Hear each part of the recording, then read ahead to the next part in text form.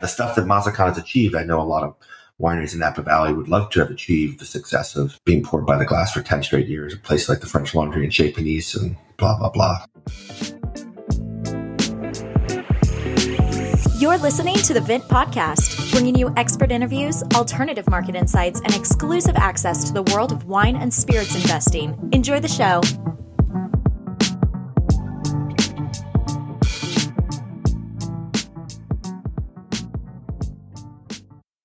Hey everyone, welcome back to another episode of the Vint Podcast. My name is Brady, joined by Billy Galanko. How are you doing, Billy? Quite dandy today. It's a sunny day here now in Los Angeles, finally. Nice. It is raining, has been raining for many days, but we're not allowed to talk about the weather anymore. So let's transition quickly into your, you've taken another step in your WSET and your wine education journey, haven't you? Yeah. No, sorry. I was saying the freezing because of the weather, maybe. No, well, I was going to say first, we can't start a podcast without talking about the weather. So we had to dive in. The wine journey is continuing. Hopefully the diploma's getting closer to an end. I had my sparkling and my fortified exams, took them both on the same day last Wednesday, as of this recording. And they went well. The prep was pretty fun, although I think I'm over sugary wines for a long time. Luckily the fortifieds will keep, so they're here. But I got of the 6 blind tasting wines, I got 5 of 6. I got all the sparkling and had a small mix up with one of the fortifieds. There was one that was purposely put in there, I know, to trick me. So that was good, and the rest of the exam went well. And then on the Friday of last week, as of recording, I got my D3 results back, and I passed that as well, which is more than 50% of the whole diploma program. So that was the biggest step. These next 2, I feel pretty good. So hopefully I'll get those results, they said, by the end of March, according to this email I just read. So nice. I'll be done after. So what's your timeline for completing everything now as an update? March. Yeah. If once I get those results, I'll be done in theory. Completely. Okay. Yeah. And then, so moving on, what's the next stage in order to move on to candidacy for Master of Wine? Yeah. So to apply for that, at the end of the application's open May 8th, I believe, for Master of Wine. So then there's a 2-step application process. They're kind of like tests in a way. They have questions. So you go through the first part. I also need a recommendation from an MW. Luckily, we have one on staff and another one on our advisory board. And they're due. And then once you submit that, you have another one that's due at the end of June. So it's like a 2-parter. And then they'll get back to you by September, like their speedy way they do. Nice. So I could hear in September if I'm accepted. But we'll cross that when I get there. Hopefully I get the results I'm anticipating for these last 2 exams, and then we'll be off to the races. Yeah, you've been, aside from your studies, you've been working on a lot, and a lot will change between now and then with the e-commerce platform you're kind of spearheading as part of our, kind of coming out of our wine team and expanding our ability to both sell collections and provide unique asset opportunities in the marketplace. You want to talk to people a little bit about that? Yeah. This has always been on Vint's roadmap to eventually offer some wines direct to consumer.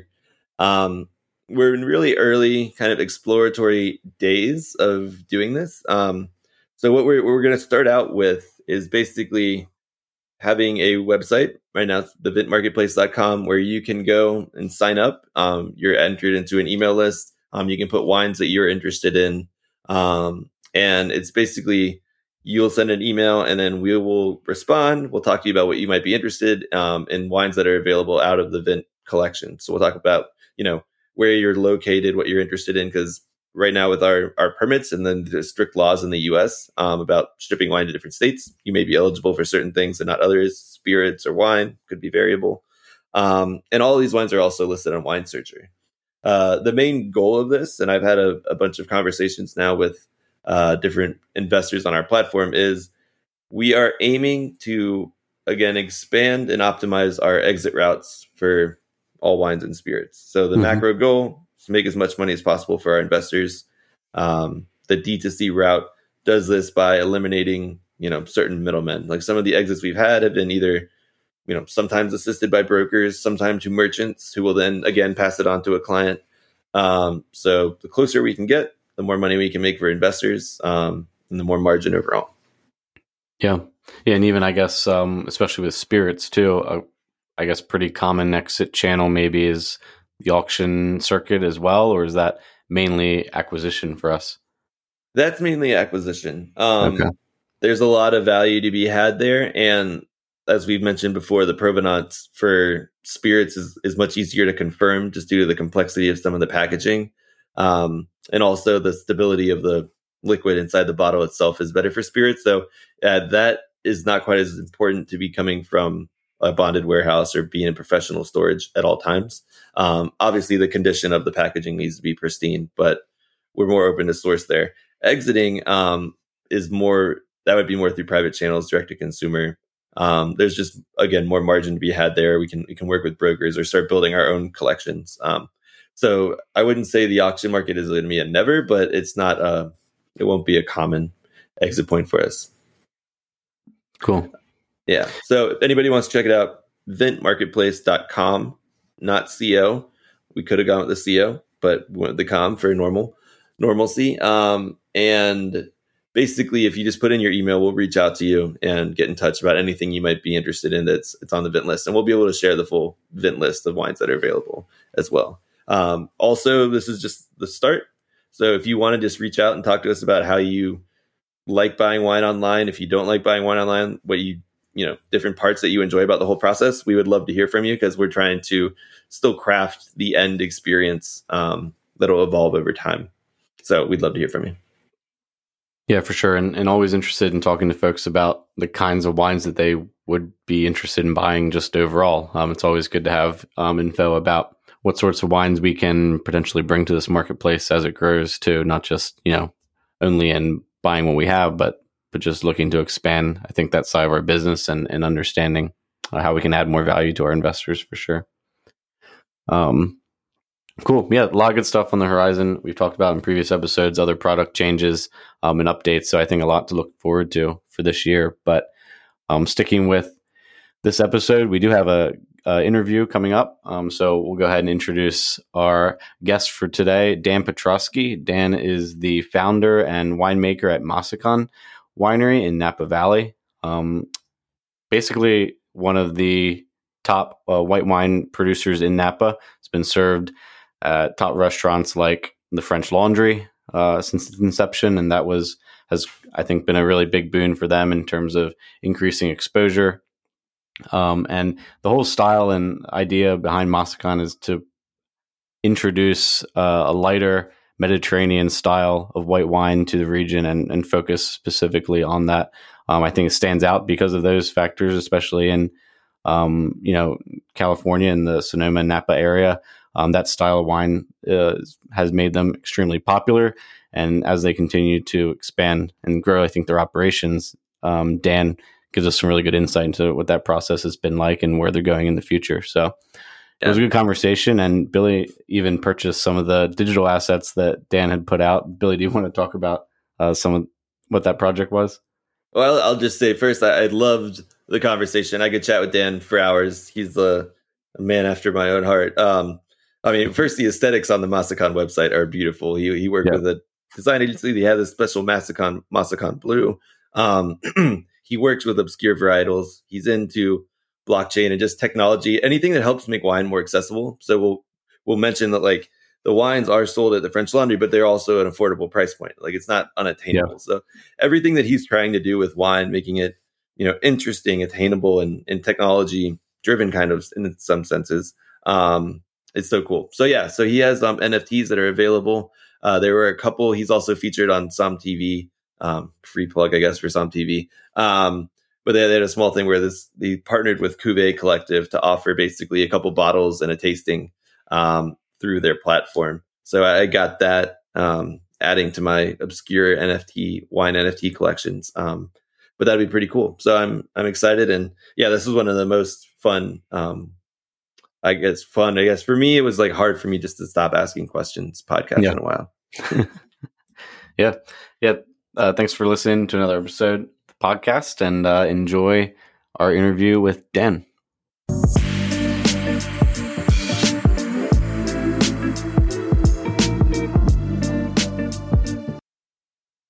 Hi, Dan. Thank you so much for joining us today.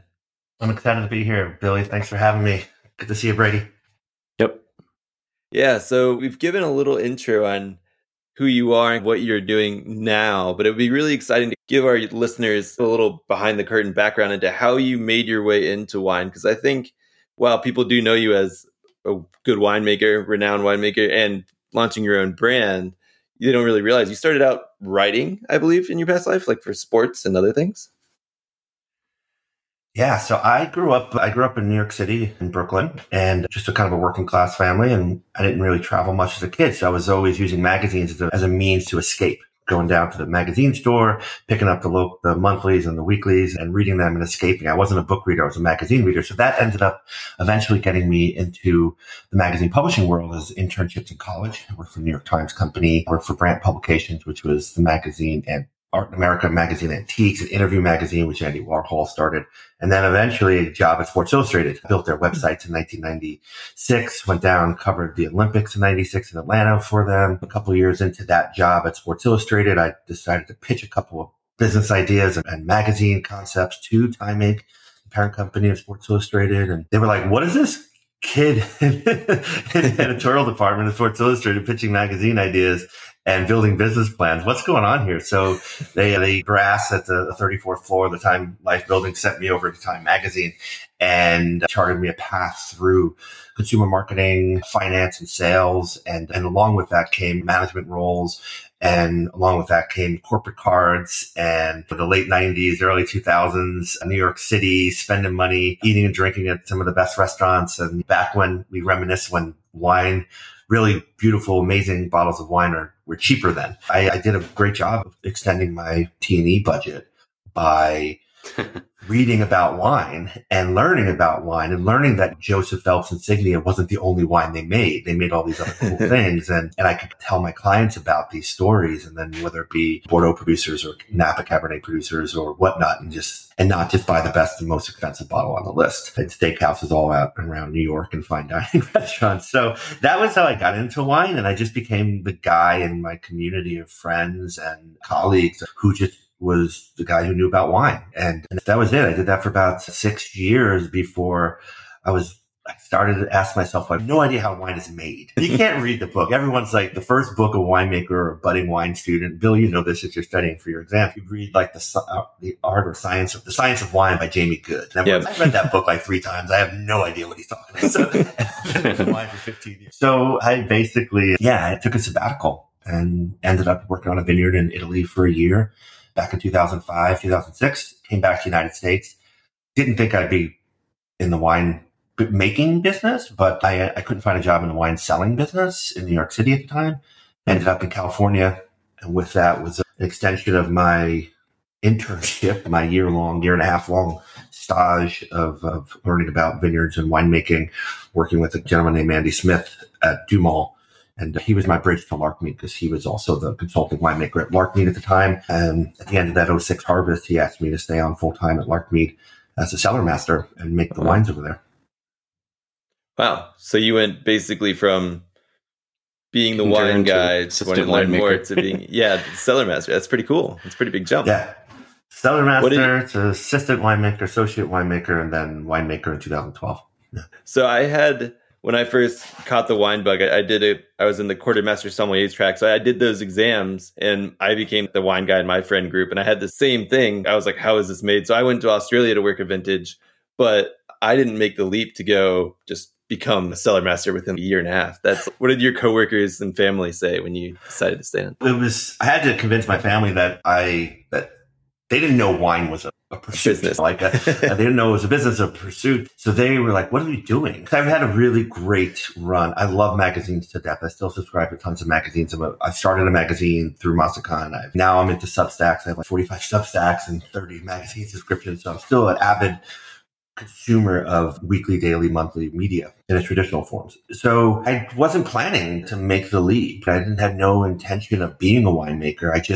I had a curiosity. I think the winemaker Andy Smith at the time, he We were slightly near each other in the same age group, so I had a bit more maturity. I had a curiosity. I spent time in Europe learning about other regions of the world other than just Russian River Valley Pinot at the time at Dumal. And I worked hard and I was tireless. And Harvest to me felt like I played college football, and Harvest to me can't. You go and you do 3 a days and then for 3 weeks, and then all of a sudden you start the regular season. So Harvest wasn't anything different for me. So August and early September was like football training camp. And so it was just, all right, turn it on, get up and go. I don't care if you're tired, if you're hurt, if you're hungover, get up and go, do the best job possible, and don't make any mistakes or you're not going to make the team.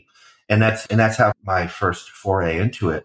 But I was at the end of the Harvest. I remember exactly the day. It was Halloween, October 31st. And near the end of the Dumal Harvest, that was our last day of picking grapes back in 2006. It was a long, cool year. And Andy was like, I want to hire you. And I was like, to do what? I was like, I don't know how to make wine. So he goes, don't worry about it. You work hard. You're curious. You're responsible. And Larkmead at the time had just opened its doors in 2005, 2006. And they needed responsible people there. And it was only 3 or 4 people. They wanted people that can do a lot of stuff and feel confident that I'm going to open the doors and lock them at night. So that's responsible and hard worker and curious.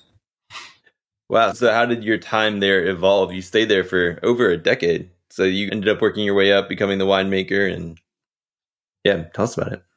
So yeah, it was that. So the early start of it was me putting on my kind of curiosity cap and tasting every day, tasting out of the cellar every day, understanding, writing notes. I taught myself the ideas of biodynamic beers and stuff by just tasting wine every day and writing notes and looking at temperature and looking at weather patterns and thinking about the ebbs and flows of the gravitational pulls. And it was all just like working hard, asking questions and saying, why does it taste like this today and it tastes like that tomorrow, or it tasted like this yesterday? That was part one. Part two was being able to have a couple of different roles at the winery, because we were all like jacks of all trades, for lack of a better phrase. I did a couple of days in the tasting room. I did a couple of days just helping out with other projects. And so just my own personal edification, I have this weird love of writing business plans, like creating an idea and then writing a business plan behind it. So I started writing a business plan for a wine brand because I had exposure to all facets of the business at the time, and I needed to understand them. So I needed to record them and look at them from a statistical and a data and a math perspective. And I wrote a business plan early 2009 after being at Larkmead for 2 full years. And I sent it to all my buddies from business school. And I was like, does this business make sense? And they were like, no.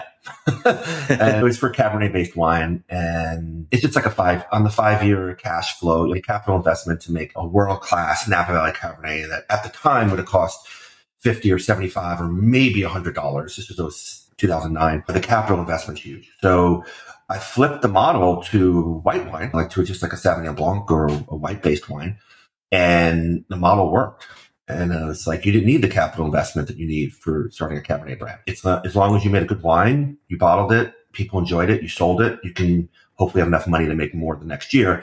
And that's how Masakan started. It started with also this kind of weird feeling that the Napa Valley is very Mediterranean in its climate. It's not Mediterranean in its consumption of food and its eating patterns. The food is somewhat Mediterranean, but we have the weather, but we don't have the culture of eating like we're in the Mediterranean or drinking. Our wine styles aren't Mediterranean in style, even though the weather is Mediterranean in style. So I found that very odd after spending a year living the White Lotus lifestyle in Sicily for a year. I found that odd, and I thought that creating a white wine brand like Masakan that kind of leaned into the Mediterranean meant more to me in the community of my friends and colleagues and peers, but it wasn't yet, what I think Napa Valley or even Sonoma County was used to. We're used to just having a lot of sunshine in a glass and make these beautifully delicious, bold red and white wines. And that wasn't what I was drinking when I spent a year living in a very similar climate.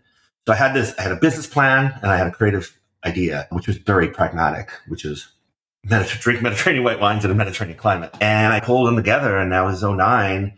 While I was still climbing the ladder at Larkmead, I started that on the side with 400 cases in 2009. And in a couple of weeks, I'll be bottling close to 8,000 cases of Masakan.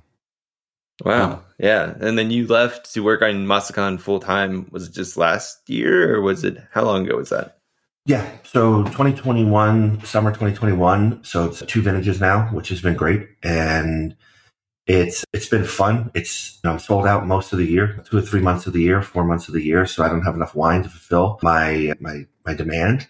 So it was really good for me to be able to get outside of myself, and I kept myself tethered to Napa Valley because of a day job. And now I have this opportunity to spend more time in Sonoma County sourcing grapes. I have more time to go a little afield and out to Lodi. There's an amazing old Italian farmers out there who have been growing grapes for the Gallo family for the last 50 years. And they have some funky varieties like Ghisain Falangina and Greco and all these white grape varieties from the Mediterranean, from Italy, that I'm expanding my portfolio with.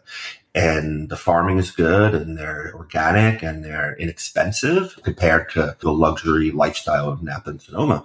So it made a lot of sense for me to do that. And being someone who doesn't like to drive, if I go out and do my loops into these vineyards, it's 5 hours to get there and back. And I couldn't have a day job and do that. I have too much Catholic guilt to say on a Wednesday leave and I'll see you at 1 o'clock. And that just doesn't work for me as a professional. I need to cut the ties to anything here in Napa Valley so I can think about Masakan's future potential. When you first branched off and started to present this idea of a white-only winery to folks adjacent to you in the industry, did you get a weird eye? Did you have to win people over? What was the perception back then? I think back then, because it all came out of, John Bonet summed it all up in his book, New California, in 2011 or so, whatever that was. But there's a lot of stuff that was there's a bell curve, right? In the middle of that bell curve is all the Napa Valley Cabernet and Merlot and Chardonnay production. And then there's the fringes. And then the fringes were either old vines or new vines. Most of it was old stuff that had been in the community. I remember doing a report on 120 plus years of Larkmead's history. And they had 28 grape varieties planted on the property over the course of 120 years. Now, when I left, they were focused on 7, right? And then we did some trials for climate change, added on 6 or 7 new grape varieties on top of that for climate change purposes. But so there was Napa, Sonoma, and California wine country was very diverse. It started with the diversity of the population that kind of settled here in the 1800s, the Germans, the French, the Italians, and the Spanish. And then kind of Prohibition wiped all that out. And then we started again post-Prohibition. And then it finally got very narrow. I think people from a marketing business brand perspective, there's a lot of quiet competition and everyone's competing against each other. And I don't compete against any of them with Masakan. It's a cute little thing. It's a cute little thing that's become incredibly powerful, and it's gotten recognition. And the stuff that Masakan has achieved. I know a lot of wineries in Napa Valley would love to have achieved the success of being poured by the glass for 10 straight years at places like the French Laundry and Chez Panisse and blah, blah, blah. I'm very fortunate I blah, blah, blah it, but it's more going towards what, got to meet people where they are. The French Laundry and Chez Panisse and fine dining restaurants they're about either rustic, light, bright, fresh fare, or they're about technique and style and design. And just because you make a wine and you're a neighbor doesn't mean it belongs in that restaurant. It's a two-way street when it comes to pairing things, whether it be pairing a dish at home with your wine or at a restaurant. It's a two-way street. You have to understand their business model before you think that your business model just fits. And I think that's a big problem here in wine country. Just because we make it doesn't mean I don't know what they pair Insignia with at the French Laundry, but I imagine that it dominates whatever they're putting on the table. So I think that kind of makes sense of meeting them where they're at. No offense to Insignia, I love that wine, but using it as the representation of Napa Valley Cabernet. It's one of the oldest standing wines. Insignia started in 72, 73, so it's a legend. It's an icon. Yeah, that's a really smart approach. Go ahead. No, Brady, you go. I'll tack on. I just wanted to pivot to your kind of design aesthetic around Masakan and how that was maybe influenced by your time in magazine publishing, these kinds of things. Looks like it is. Yeah, when I first started with a little bit of cash in the bank to make something happen, I basically took a mashup. When you're a wine geek, I can see Brady behind you got a couple of empty bottles up over your shoulder. When you're a wine geek, you save a lot of your bottles like that your favorite wines that you've had. Mine tend to be somewhat aesthetically interesting as well, on top of my flavor taste profile that I appreciated. So I started looking at the bottles that I loved over time, and I was like, as I was thinking about the Masakan brand, I was like, what do I want it to look like? So I made a mashup of a lot of my favorite wines of Italy. And I came from Sicily, and Passo Pisciato had these beautiful labels with all this kind of old handwriting on it and these vintage dates and these really large formats. Paolo Bea had this beautiful blue for Santa Chiara. It was one of my favorite quote unquote orange wines. The whole concept of Nebbiolo with the bar on top where you see Conterno or Gaia.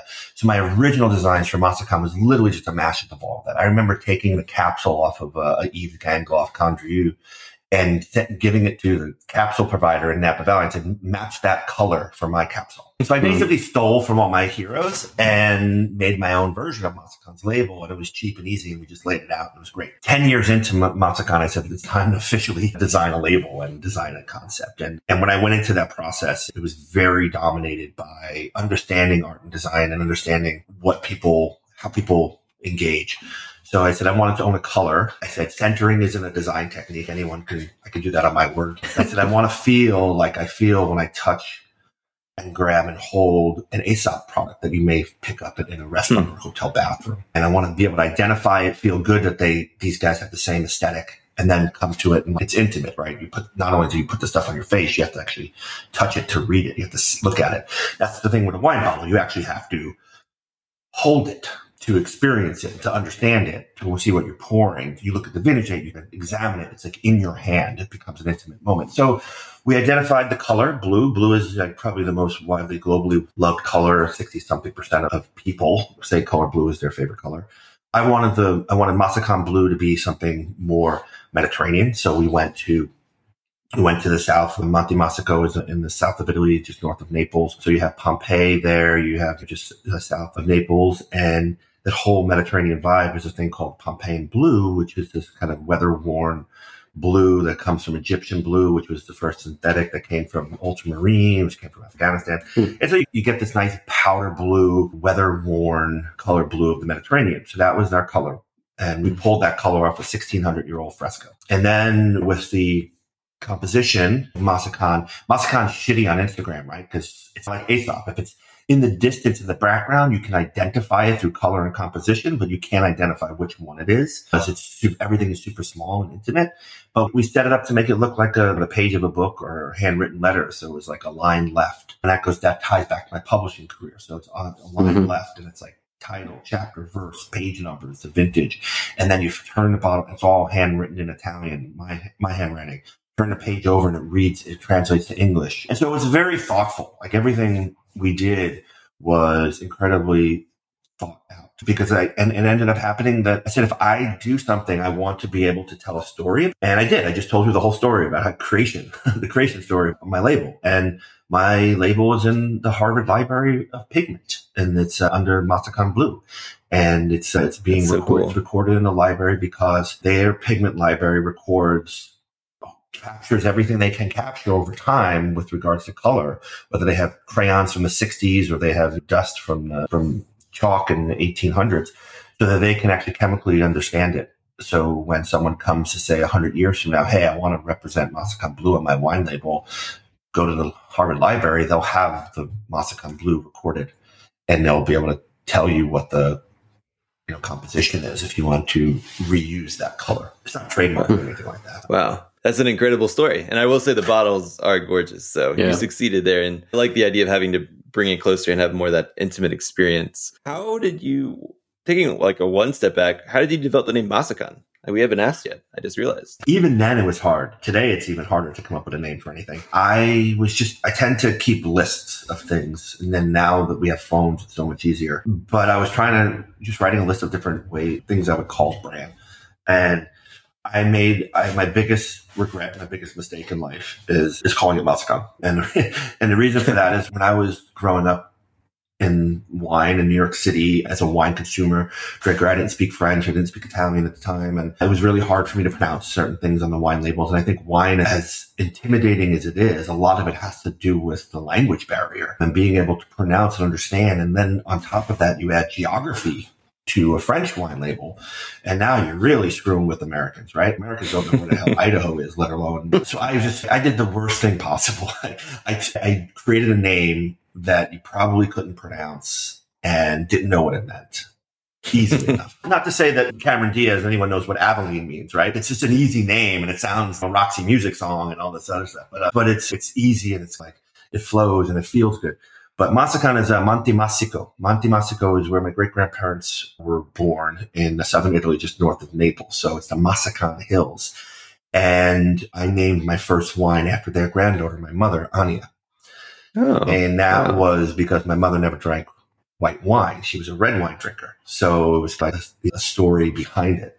And I needed a fanciful name because it wasn't 100% grape variety wine. It was a blend. It was Tokai, Friulano, Ribolla Gialla, Chardonnay at the time, and still is to this day.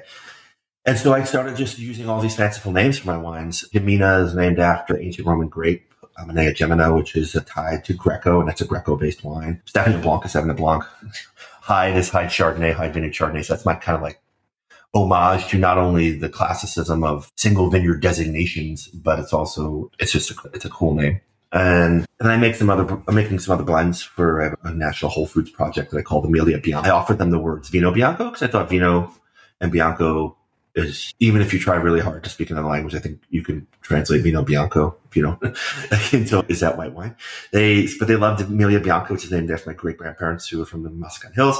And that was, and so I have all these kind of fanciful names. For me, what the one throughput is, you may not pronounce the name, you may not understand the grape variety, but if you, through word of mouth or through critical acclaim or through any other reason, through this suggestion at a restaurant or a retail shop, when you taste a bottle of Masakan, I want you to understand what the goal is for it, which is the simple, delicious freshness of a light, bright, white Mediterranean wine.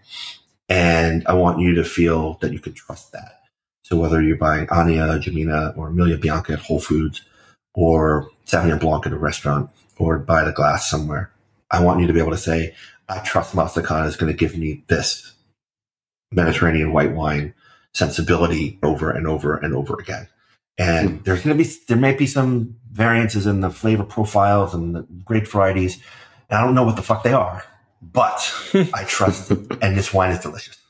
And that's my goal in life. And that's what I think about every day when I wake up. But I'm probably the only person that thinks about that every day when they wake up, because I'm the only person who thinks about Masakan every day when I wake up.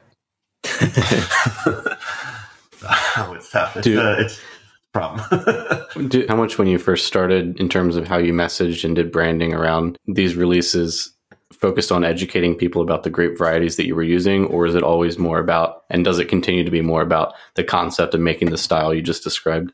Or I'm not a person, I grew up in New York City, so I don't have this elevated palate. I don't have this nose and smell gooseberry from a mile away. Because I don't even know what a gooseberry is, even 40 plus years later. So I always avoided the concept of tasting notes. And it was, for me, wine is so intimidating, and it's so the power of persuasion. I can tell you what you're smelling. I can tell you, Brady, what your microphone dust jacket smells like right now, because I've experienced it, right, in some capacity, and it's musty and it smells the last thing you ate because your food gets stuck in your mustache like mine, and you're close to it, and it smells like Cool Ranch Doritos. But so that's how I think about wine, right? I think about it as I've always tried to avoid my early stages of Masakan's branding and concept was I tried to be a wine bro. And like my wife called me out on this. You talk to your customers like they're your wine bros, right? That's why 65% of your customers are men, and they're your age. They're your constituents, right? You're not talking to a broader audience. You don't know what women want and where they want it and how they want it from a consumer packaged goods perspective. So I had to think about that a lot. And I remember when I relaunched my website a couple of years ago, I used to have case production and alcohol and like all these technical data. Like, who the fuck cares? Really, who cares? So now what I did was I took all the reviews of the Masakan wines from Wine Enthusiast and Wine Spectator, which has reviewed my wines for a bunch of years now. And I take each wine's review and I take all the thing and I just create word clouds. And so if you go to my website and you look at Masakan Ani, it says smells like, tastes like. So you immediately know that this wine smells like X and tastes like Y, as opposed to me trying to be fancifully crafting a sentence that makes you so desirous of my wine that you have to press buy now. Like, I'm not into that. So you'll probably see a lot more like AI generated content coming out of Masakan that flows into the vibe that I'm trying to accomplish by aggregating content in a more meaningful way, because I'm a one-man show, right? So I'm not like, I don't have a team. I'm writing a cookbook right now. I have a small team of people that I've hired to do that. And when I was writing the news magazine, I had a small team of people who I hired as consultants and freelancers to help me do that. Similarly, when I wrote the lifestyle magazine for the year, I had a small team of people that I freelanced, but I'm basically spending most of my time on editorial endeavors, and ChatGPT is just, it's been a godsend for the last 6 months. I'm so happy you brought that up. The podcast that's going to air right before you, we talked to a guy extensively about AI, and I'm sure everybody's, what does this have to do with wine? Here you go. Yeah. Let me just say this, and you can steal this for the previous podcast. ChatGPT is, for someone who comes from the publishing industry, ChatGPT and AI helps you get over writer's block. Anyone can take existing words and flush them out and make them perfect and relevant to you. But a lot of people have a hard time writing the first word. So if you can get a story, like I went into chat, I was joking around, like I've had so many fun different little ChatGPT things with a bunch of friends. And one of them was like, tell a story about a Mediterranean white wine made by a guy named Dan in Napa Valley. And it tells the whole story. One of my friends said, write a rap song about Masakan. And it's just like the shit that comes out of it is amazing. And we're only scratching the surface. Wait till ChatGPT 4 comes out. When 2022 is just, I feel like the content generation in 2022 is exponentially more interesting and powerful than it was prior to that. Yeah, I think their inputs were like 4,000 or something, and now it's like 60,000 for the next version. So it's going to be. Yeah. But so we do have some technology type things and NFT conversation towards the end here. But before we shift completely, I want to talk about the grapes. So you started out with Friulano, you got Tokai Friulano. I know they have to take off the name now, the Tokai part, and then Ribolla Gialla, Chardonnay. What else? So you're working with some Greco, some Falanghina. What else now? Yeah. Or why those grapes? The brand started because back in the day, part of the thing you do every year, and I just submitted it, is the California Grape Crush Report. It's like how many grapes you crushed and what varieties you crushed, where you crush them, so that your state of California can keep a tally.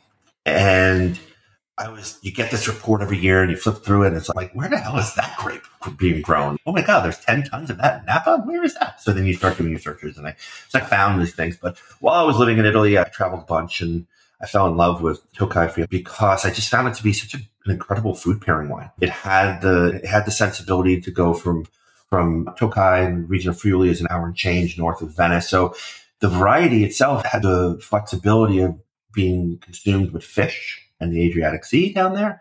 And then it also had anything up into the mountains where some of the Italians and northern Italians are eating goulash, beef stew. So you can pair this thing from a fish dish to a beef stew. And I found that to be incredibly flexible and engaging, and the flavor profiles I enjoyed. So that was always going to be the core of my brand. Ribolla was very unique and rare. Chardonnay was common. Sauvignon Blanc was common. But over time, I was able to just have access to other things, and I became the guy who was doing the weird Italian grape varieties alongside like people like Steve Matthias and everyone was doing a bunch of stuff. But when it came down to the focus, so I think in 2021, I made 33% of all the Tokai and Ribolla planted in California as a winery, as a winemaker. And I just started to realize that it's going to be a bear to continue to grow this stuff, plant this stuff. But there's stuff that might be still out there. Again, like I mentioned, like there's old farmers out in Lodi who work with the Gallos forever. And so just through great friendships and colleagues and word of mouth, I started expanding. So now I'm working with 11 different vineyards, 11 different grape varieties. I tend to try to, within a vineyard, I did, for example, in 2022, I made 24 harvests through 11 vineyards.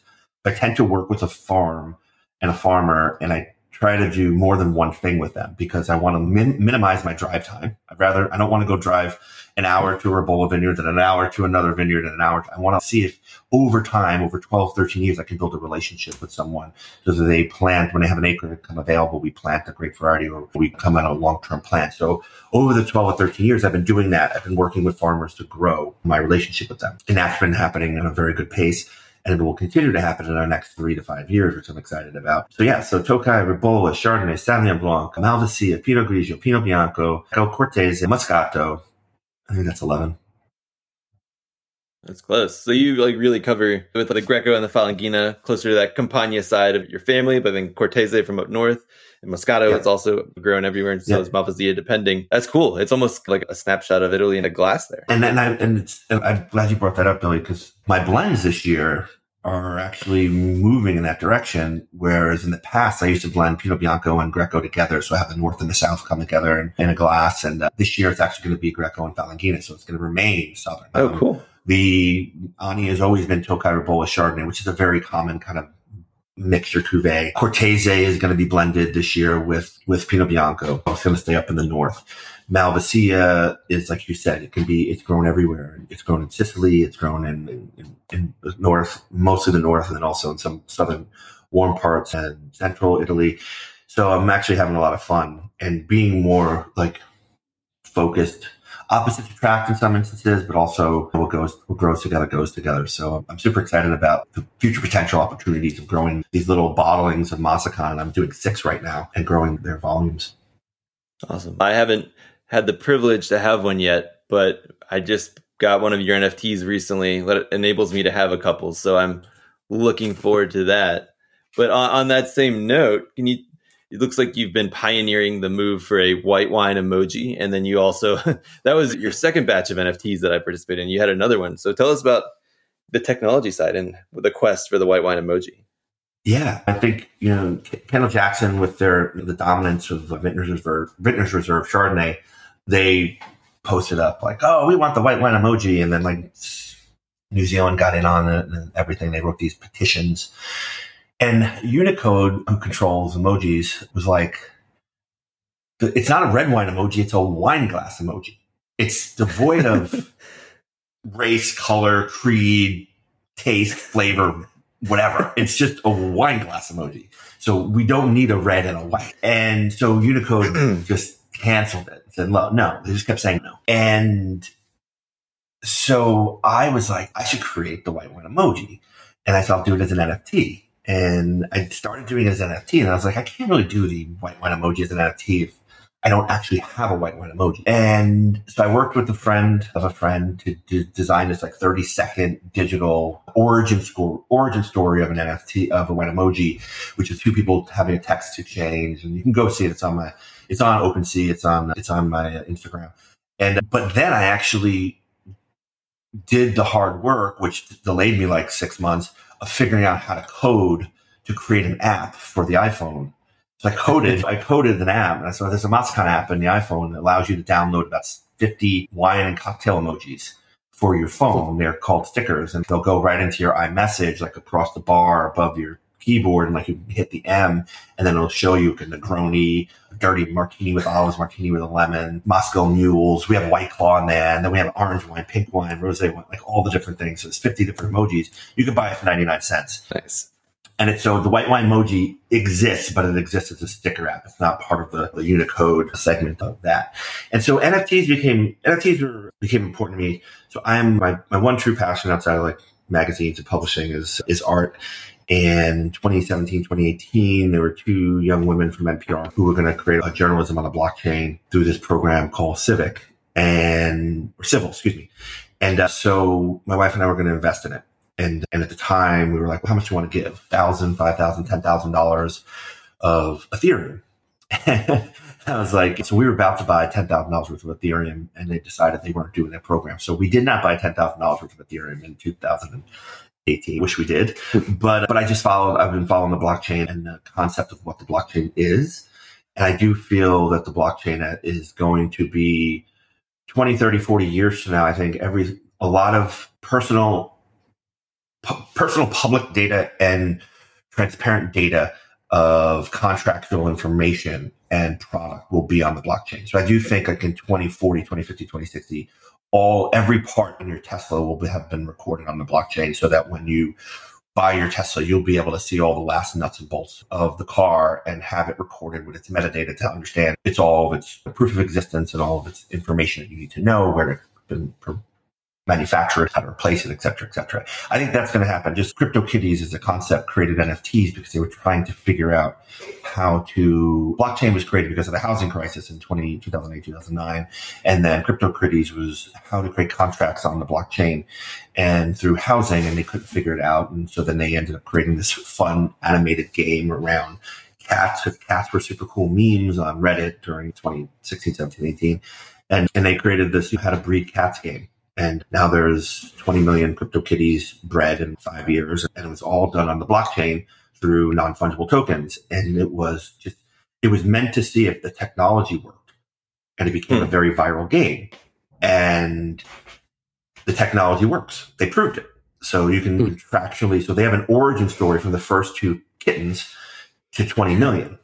And I think the blockchain is the recording of the origin story of the future. So anything that's done today. So this year, it's now January, my goal is to plant a vineyard on the blockchain, meaning we're going to plant a vineyard in real life, but we're going to record everything that happens to that vineyard on the blockchain. So that when 4 years from now, when I bottle my first wine from that vineyard, that's the end of the recording. And then it gets sold to you and consumed by you. It's then at that point you can choose to continue to record the data to like what you felt like it tastes like. And then you can connect that to your Cellar Tracker or to your Vivino app and whatever. So you can say, okay, here's all the information that ever happened. Does anyone really give a shit if it rained on January 12th, 2024 in the vineyard? No. But can we record it? Yes. Is it helpful for someone 100 years from now to know all this data and have all this accessible information? What chemicals we used in the vineyards, what rootstocks, harvest dates, weather dates, all that stuff is just a recorded history. I work on, you can't manage what you can't measure. I feel like the wine industry has done a really poor job of measuring things, especially as we're moving into conversations around carbon capture and sequestration. And we're thinking about stuff like we haven't been measuring any of this stuff. We haven't been measuring fossil fuel use in vineyards, on farm, off farm. Like we're starting to do that now. And instead of just putting it in a spreadsheet and then it gets lost somewhere because, someone's job changes or some organization moves over, you can start putting all this stuff on the blockchain. It's going to be super powerful. Anyway, it's my long story. Like it's just it's the record of everything moving forward contractually and also from the origin story of stuff. And I think it's going to, 10 years from now, we're going to all ask ourselves, how did we live without a crypto wallet? Because it's not the crypto wallet isn't about having cryptocurrency. It's about having information that you can then access. I look at the crypto wallet as an easy pass to a bridge. You drive your car through it, it connects to it, and lets you onto the other side. My former employer, Time Magazine, is probably the greatest old OG moving into the modern technology. You can go to Time Magazine's website, time.com, and connect your wallet. As long as you own a timepiece, which is one of their NFTs, that they have this whole community of artists building these, you have free access to the paywall, through the paywall. Oh, wow. So it's your personalized way to get through the paywall by just hitting connect wallet and then accepting it. 2 buttons. You don't have to remember a password. You don't have to remember anything.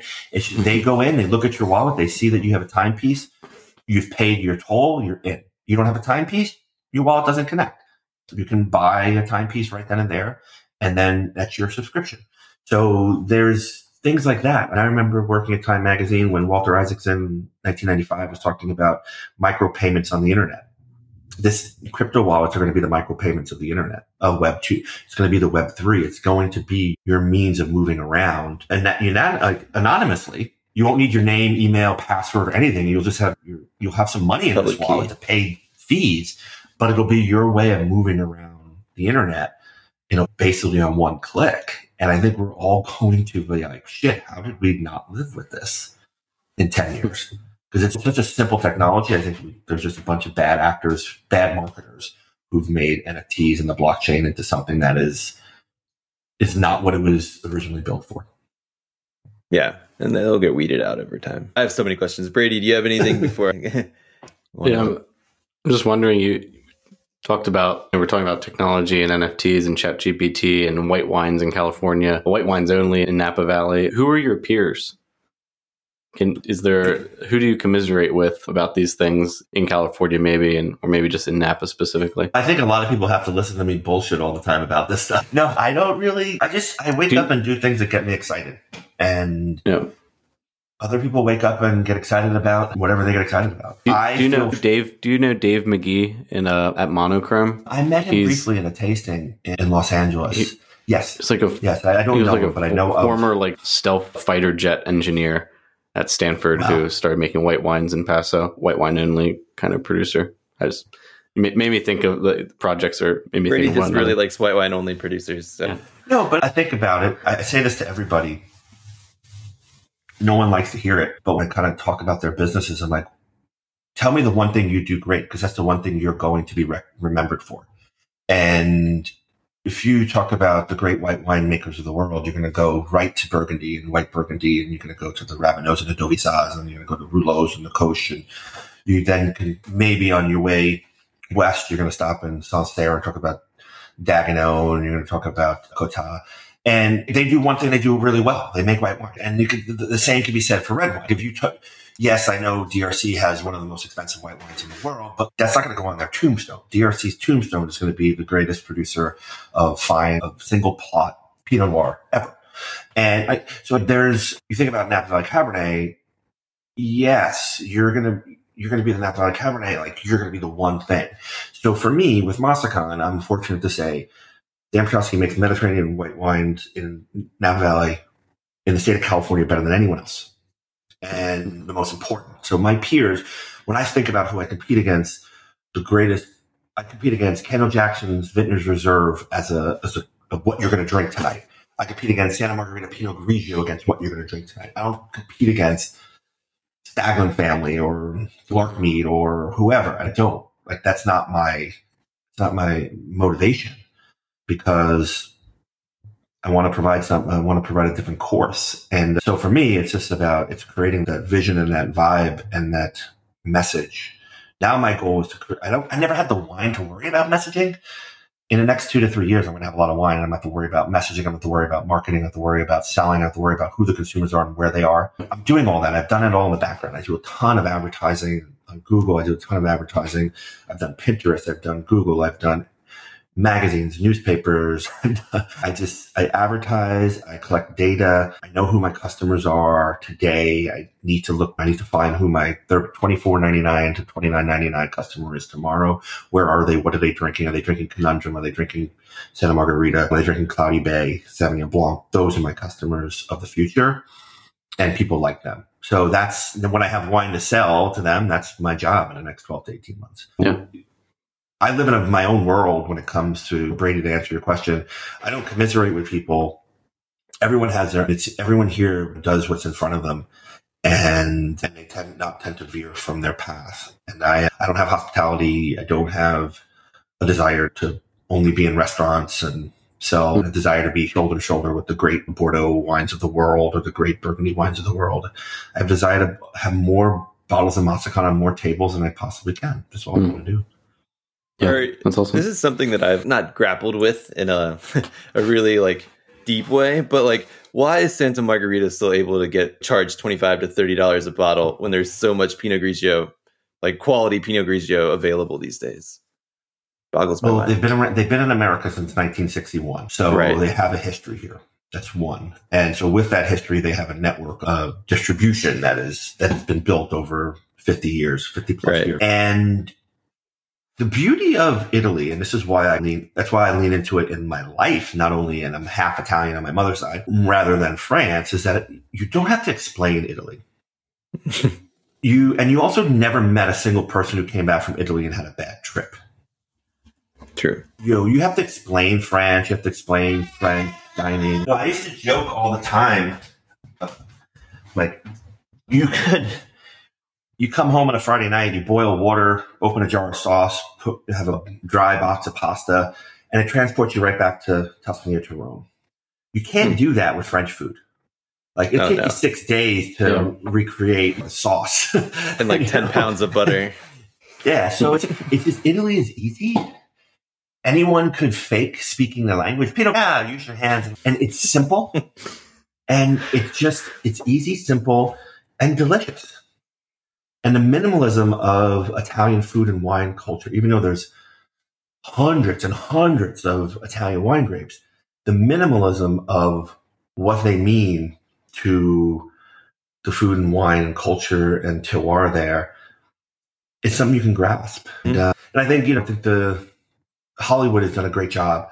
Not only do we have a lot of fun, like you have the Rat Packer and Frank Sinatra, and then Hollywood did a great job of just making the Italian lifestyle very created a great what's the word I'm looking for? Notoriety Mystique for Italy. It just knows it's simple. You just don't feel intimidated going to an Italian restaurant, right? Yeah. You go to a French restaurant, you're intimidated. Agreed. So but my beef on top of that, and it's even more intimidating. My beef isn't with Pinot Grigio. I like their producers like Elena Volk or like Germain, who like have these really quality wines. I'm just wondering why people keep going to. I know they've always done it. It's one of those legacy brands, and they're going to keep. I used to work in advertising, so that's like a case study of a strong brand. But it's just interesting to me. It's still able to capture that even today. My goal was not to. My goal is, I look at the world in two ways, and this is a really bad school mindset, but I look at bell curves and pie charts. Pinot Grigio owns this much of the pie. What's my slice of that pie? Am I going to grow the pie, or am I going to steal some of their share? So if there's 650,000 cases a year, and I want to be 65,000 cases, I'm not going to steal 10% of their market share. Right. I have to grow it a little bit and steal 5% of their market share. How do I do that? And then I don't want to be them. I want to be the California version of them that people aspire to, and it has a little bit more of a kind of a premium price product. And they can say, oh, this is the California version. Boom. And then the bell curve is the same thing that you mentioned, Elena Volk and Germain. Here's Santa Margarita here, but then those guys' production is here, and it's more fine, refined production, smaller production, higher price point. So it's just, where do you fit in these two? In these two examples, in the pie and then also in the bell curve. And Santa Margarita just did a great job eating up the entire middle, right? Yeah. And making it easy. And this brands into that in every facet of industry. Yeah, I think it makes sense. I just would pay $5 to $10 less, but that's neither here nor there. But anyway, back to your vineyard. One, I want to know where are you planting? And two, I read a little bit about you having some efforts in the metaverse. Are you going to try to plant a vineyard in the metaverse as well? The metaverse is, so the in real life planting is, I'm in talks in Napa, in a small part of Napa, but also in Carneros. So we're working through that now. We won't need to do that until June. And then it's a long progress. It's like a 3 or 4 year progression. Yeah. The metaverse for me is, I'm trying to create a place where we can have this conversation. I believe in virtual tastings, right? Like really, the NFT offers you a virtual tasting.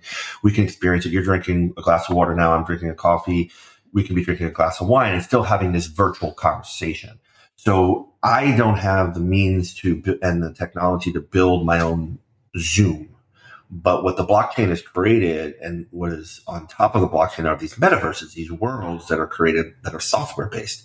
And so I could create a little, I'm not even going to call it a metaverse. I'm just going to call it Barmasicon. Let's meet at Barmasicon. I'll send you a link. I'll tell you these are the two things you have to do to sign in and get an avatar. And then here's the location. And you land in Barmasicon. And then you, Brady, and I are sitting there in a bar that looks like this timeless classic Italian bar, having this conversation just like we are right now. Instead, now I'm just looking at Brady's microphone and your headset, and I'm trying to decipher what the bottles of wine are in the back of over Brady's right shoulder. But now we'll just be doing that in a space, and it will exist in quote unquote whatever we want to call this future metaverse. Right now, I'm not doing it because there's no one there, and I'm not trying to bring customers off the street right now. I want to bring these engagements. I'm going to be doing, with that NFT Cuvée Collective project, I'm doing 90 virtual tastings. So I'm doing 90 Google Meets or 90 Zooms. That's a lot. I have 3 of them scheduled, but I have to do 87 more this year. So do I always have to, we're just pumping it through Zoom. We're pumping it through Google Meet. I use Google Meet because it links it to my calendar. But if I can give you a link that brings you to a place, it's called Barmasicon. I need to get this idea of the metaverse out of everyone's heads. Yeah. Because Zoom and Google Meet are some sort of, I'm trying to put us in an environment, an experiential environment that instead of just doing Zoom and Google Meet. I noticed on my NFT, we could meet in Sandbox. And so I own a couple pieces of land around Sandbox. I was mainly trying to get to where are you going to build, and I'll just be your neighbor. And then yes.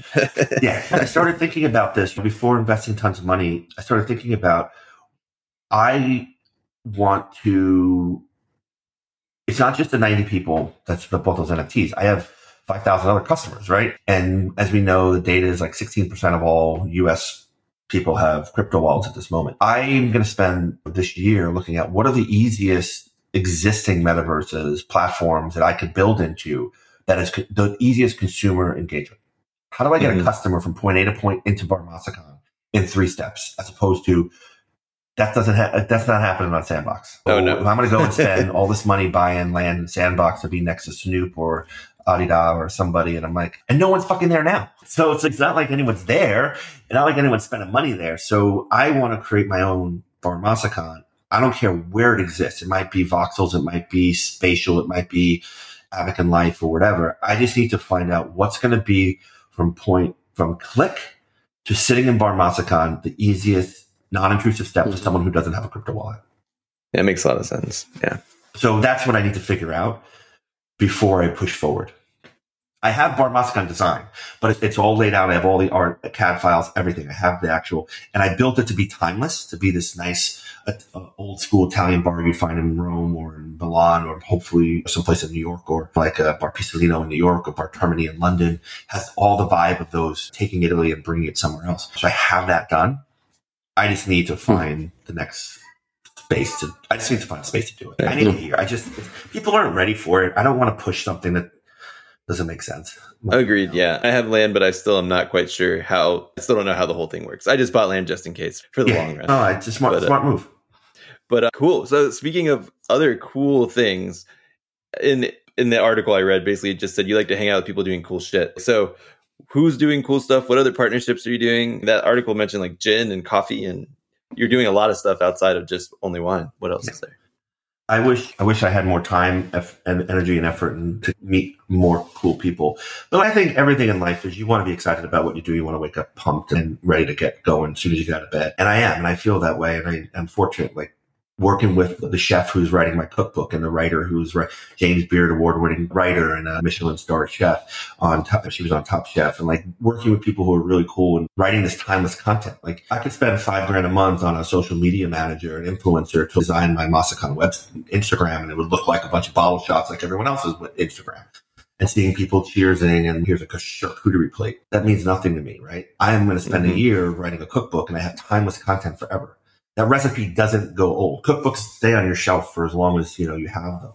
And it's about working with people who think of their business in a different way. So she literally I knew Sarah for years, and she literally was videotaping herself and posting on Instagram and on TikTok and going viral and had tons of followers and all this shit. And I was like, hey, we could work together. I want to do that for Masicon. What do we want to do? And then I came up with the idea of writing the cookbook. So that's one thing. The other thing is I have to leave in a few minutes because I'm going over to Healdsburg. A buddy of mine who's a winemaker, Sam Bilbro at Idlewild, he did the first Masicon collab project. What that was I asked him as a winemaker to pretend he's like a rock band and he's covering a Masicon song. So make a wine as if you're making a Masicon wine, but you're actually Idlewild.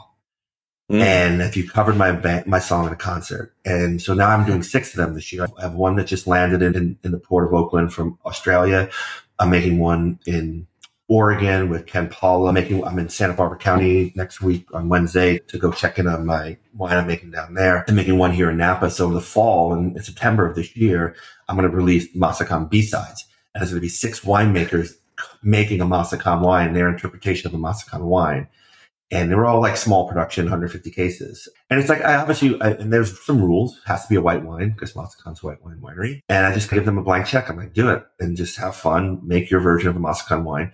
You have to know me. You have to know Masicon. You have to know that I'm not going to do it to a random person who I've never met before, winemaker I've never met before, just because they're cool or something. But so every year I will work with someone else to let them have some fun and make a version of a Masicon wine. Little things like that. It's been fun. I got a lot more. Like literally just last night on Instagram, a wine writer in New York posted, why isn't there a Masicon blue nail polish for Dan's, when someone's holding the Masakan bottle up and taking a picture of it and match the color of his label. So like little things like that, like it sounds goofy. And I got 150 DMs saying they would buy it, do that and buy it. So I'm like, is that a possibility? I'll be releasing a Masakan perfume with my wife. She's a perfumer. She has a body wash. We have the body sprays. It's all this kind of Mediterranean, kind of blossomy, citrusy aromas. The perfume is more about like tobacco and juniper. If you're musty and tobacco is if you were in a bar in Italy or at night and people are outside smoking and drinking bitter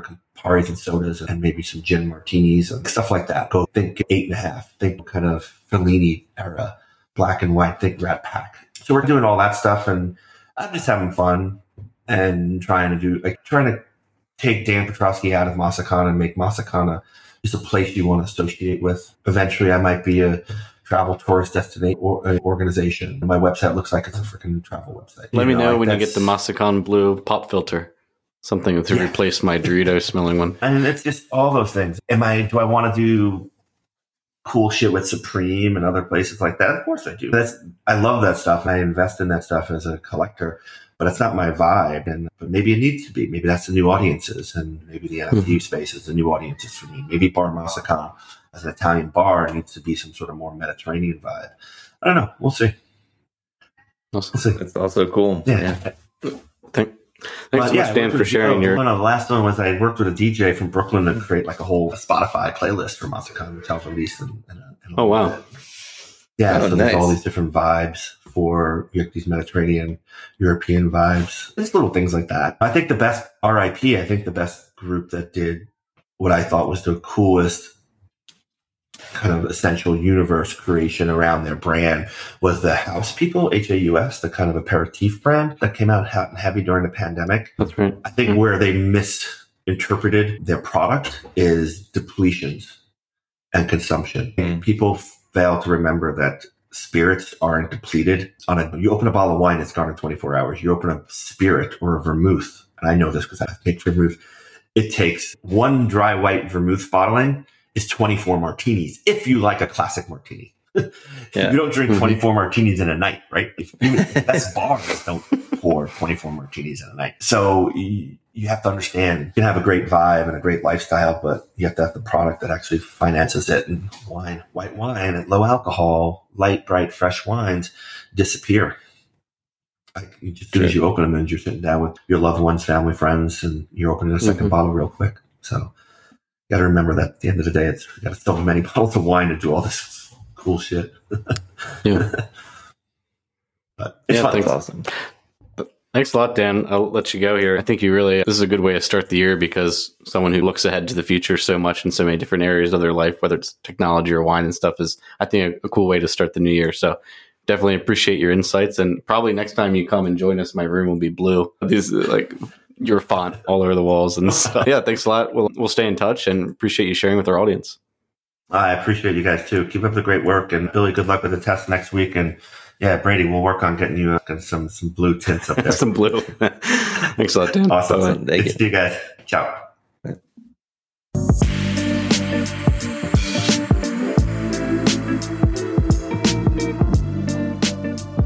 Awesome. That was our interview with Dan. I hope you guys found it as interesting as I did. Go check out Masakan, drink some of their wines, and also, more importantly, even go out and check out the Vint Marketplace website, sign up, make sure you're in the loop, and we will be back with another episode of the Vint Podcast next week. Cheers. To check out our current offerings and to sign up for the Vint platform, find us at www.vint.co. That's www.vint.co. For questions, comments, or feedback on the Vint podcast, please email us at support@vint.co. Vint and VV Markets are offering securities pursuant to Regulation A. Our offering circulars amended can be found on the SEC website.